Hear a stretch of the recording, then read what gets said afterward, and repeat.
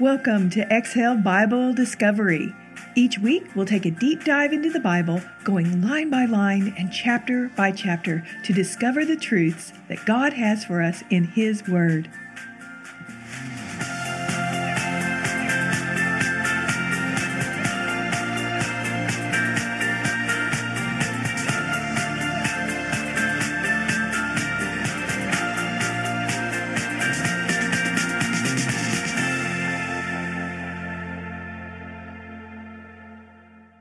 Hello, everyone, and welcome to Exhale Bible Discovery. We are now in John chapter 3. And in the last podcast, we studied chapter 2 with the miracle of the wine and the cleansing of the temple. We saw that Jesus was just beginning his ministry and establishing his authority. Well, today in chapter 3, it's a well-known chapter. Everybody knows John 3:16. It's a great chapter. In fact, you're just going to find this whole book is just simply mind-blowing. But we're going to divide this chapter 3 into two divisions. The first division is born again by the Spirit, and that's verses 1 through 21. And then we're going to go into baptized by the Spirit, verses 22 through 36. So open your Bibles to chapter 3, get out your notebook and your pen, and let's get going. The location of this meeting with Nicodemus is in Jerusalem around the Passover time. So the question is, let's dig into who was Nicodemus. And we can see from verse 4 that he was most likely an elderly man. He'd been around the block a few times. And he belonged to a very strict sect of the Pharisees. We find that in verse 3:1. He was a member of the Sanhedrin, which was a ruler of the Jews. And if you go to chapter 19, verse 39, we find that he was very wealthy. Nicodemus came to Jesus at night. At the time that he came to Jesus, he was neither believing Jesus was the Messiah, but he was also not ruling that out completely. He came to him open-minded, which is how Jesus wants us to come to him. He was seeking answers directly from Jesus himself, and he came to see him privately in the dark of night, so as no one would see him. And he asked Jesus three very pointed questions. The first question was really more of an investigative statement. First, he addressed Jesus as Rabbi, which that was an honorable salutation as an honored teacher in those days. And he states that he knows Jesus is from God. So he acknowledges Jesus' miracles. And here's how Jesus responds. He uses the phrase, "I tell you the truth." And when we see this in Scripture, we know Jesus is explaining his truth and letting those who hear this know, hey, he's saying something really important here. Take note. And he introduces this life-changing concept of being born again. And he is clearly explaining the road to salvation requires one to believe in Jesus. And the end result would be that we are new creations. Well, this was a new thought. It was way radical. And it's still radical today.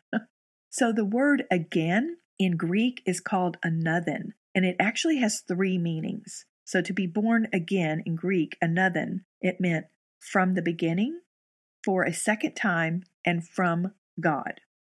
So Jesus is teaching Nicodemus something that humans can never achieve on their own. We can't be born again physically. Only through God can this act of being born again be achieved through his son, Jesus. He asks then Jesus, he's just stunned. How can a man be born again? And Jesus responds, again, he says, I tell you the truth. He expands on his reference to being born again by explaining the meaning that it's by water and in spirit. And so water, we know, is a physical entity that we can relate to here on earth. But in order to be born again, one must first have experienced a physical birth. That just makes sense. And guess what? Where are we in the womb? We're in water. We're covered in water. The water has to break before we can come into this earth. And then we know spirit is an entity that we obtain when we accept Christ into our lives. So this then is the new spiritual birth that Jesus is talking about. God is now in us and with us. In Ephesians 4:24, he talks about this. And then with the indwelling of the Holy Spirit, we are actually being transformed into a new creation. And you can find that in 1 Corinthians 5:17.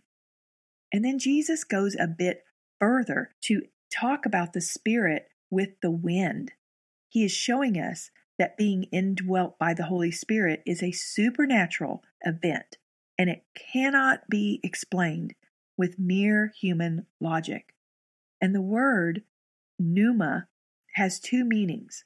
One means spirit, and the other means wind. It's this beautiful wind of the Spirit, this breath of God that comes into us when we are born again Christians. And so then Nicodemus, his third part of his question says, well, how can this be? He's still grappling in his own humanness to understand this concept that Jesus is trying to teach him. It was a difficult concept, just as it is still difficult for so many people today. And Nicodemus, remember, he was a highly intelligent man, so it's not surprising at all that he posed these pointed questions directly to Jesus. And Jesus responds. He says to Nicodemus, he knows he's very highly trained and that he knew the Jewish laws and beliefs. Jesus is showing Nicodemus that although he was book smart, he was indeed spiritually blind and devoid. And so he tells them, here again, I tell you the truth. He's setting the next statement as to pay attention again. And Jesus uses we in reference to himself, to God, and to the Holy Spirit. And so he is clearly saying that he is divine. And it's a good pointing to the whole concept of the Trinity. He tells us this right here in this verse. So Jesus continues then pointing back to the Old Testament of Moses because he knew Nicodemus was well versed. So pointing back to Moses when he was in the desert, and this can be found in Numbers 21, 4 through 9. And it's a crucial moment here.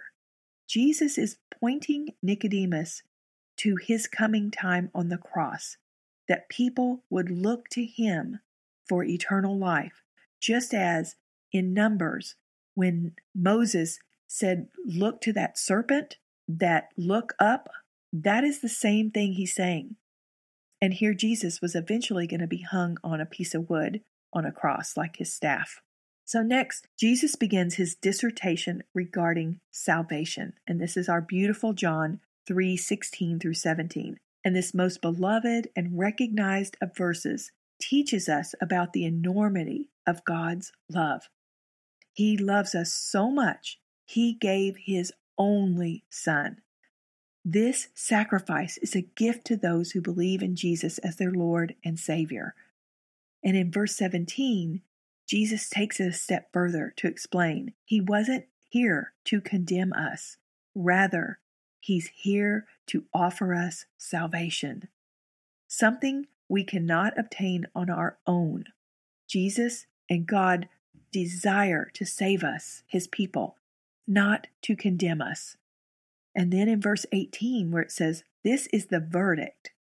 Jesus is speaking to Nicodemus in a language style that he would understand because he was a lawmaker as a Pharisee. He teaches us in verses 19 through 21 what our responsibility is when we learn about this call to be with Jesus.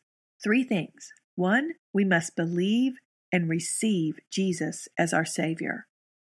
2, if we choose not to believe this, then we are condemned. And 3, those who choose darkness desire to remain there because it's a choice. You can either choose the light or choose the darkness. There's no in between. And isn't it interesting how Jesus uses the term light? And as we learned in the very beginning, in the first few verses of John, the light is Jesus, the deliverer, the one who exposes, the one who points and shines his light to God.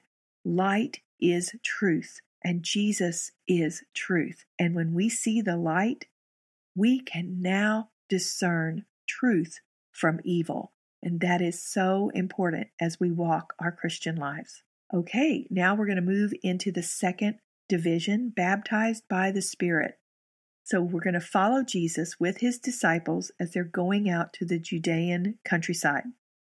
And the text says that Jesus was also baptizing others. So imagine those people that got to have Jesus himself baptizing them. I bet they didn't even realize it. And hopefully later on in their lives, they realized, oh my word, I was baptized by Jesus. But then again, we really all are baptized by his Spirit. And when we think about it in that way, what an amazing gift it is.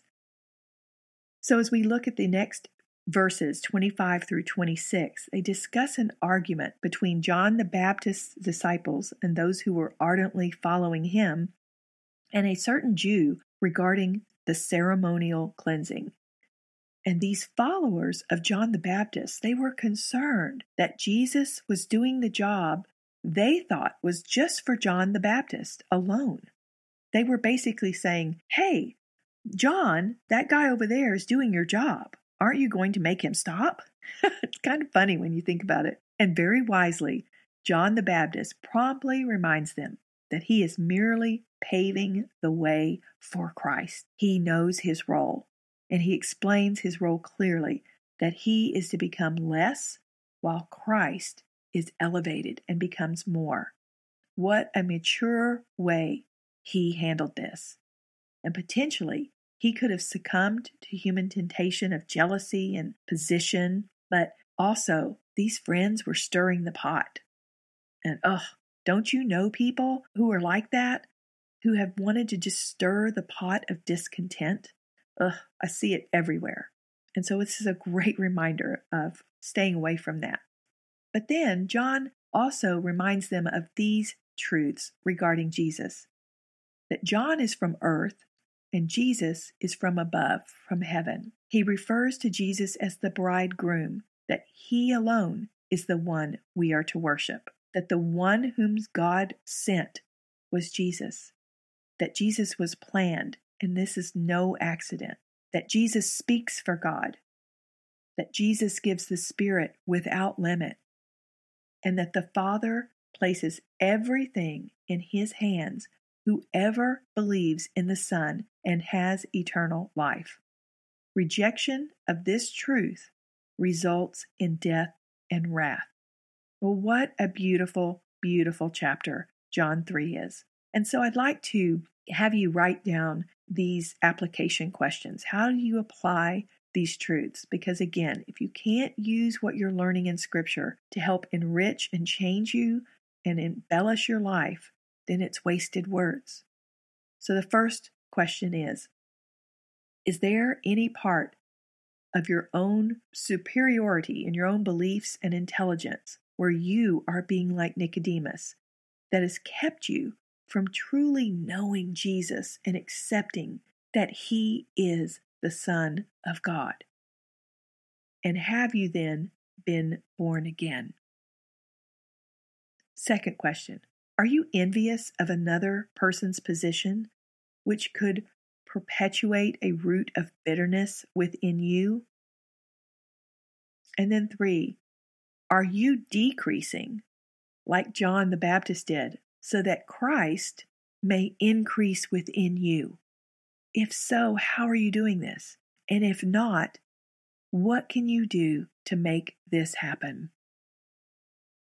Well, let's go to him in prayer. Father God, we thank you for your word of Scripture. We thank you for this book of John and the lessons within. And we thank you for this lesson of Nicodemus and of John the Baptist. We thank you that we have the opportunity to be born again, and may we continually die to ourselves daily so that you can emanate from us with the light of Christ. It's in his name we pray. Amen. Be sure to visit my website, drpaulamcdonald.com, click on podcast, and then Exhale Bible Discovery for self-study guides and resources to support you with each episode.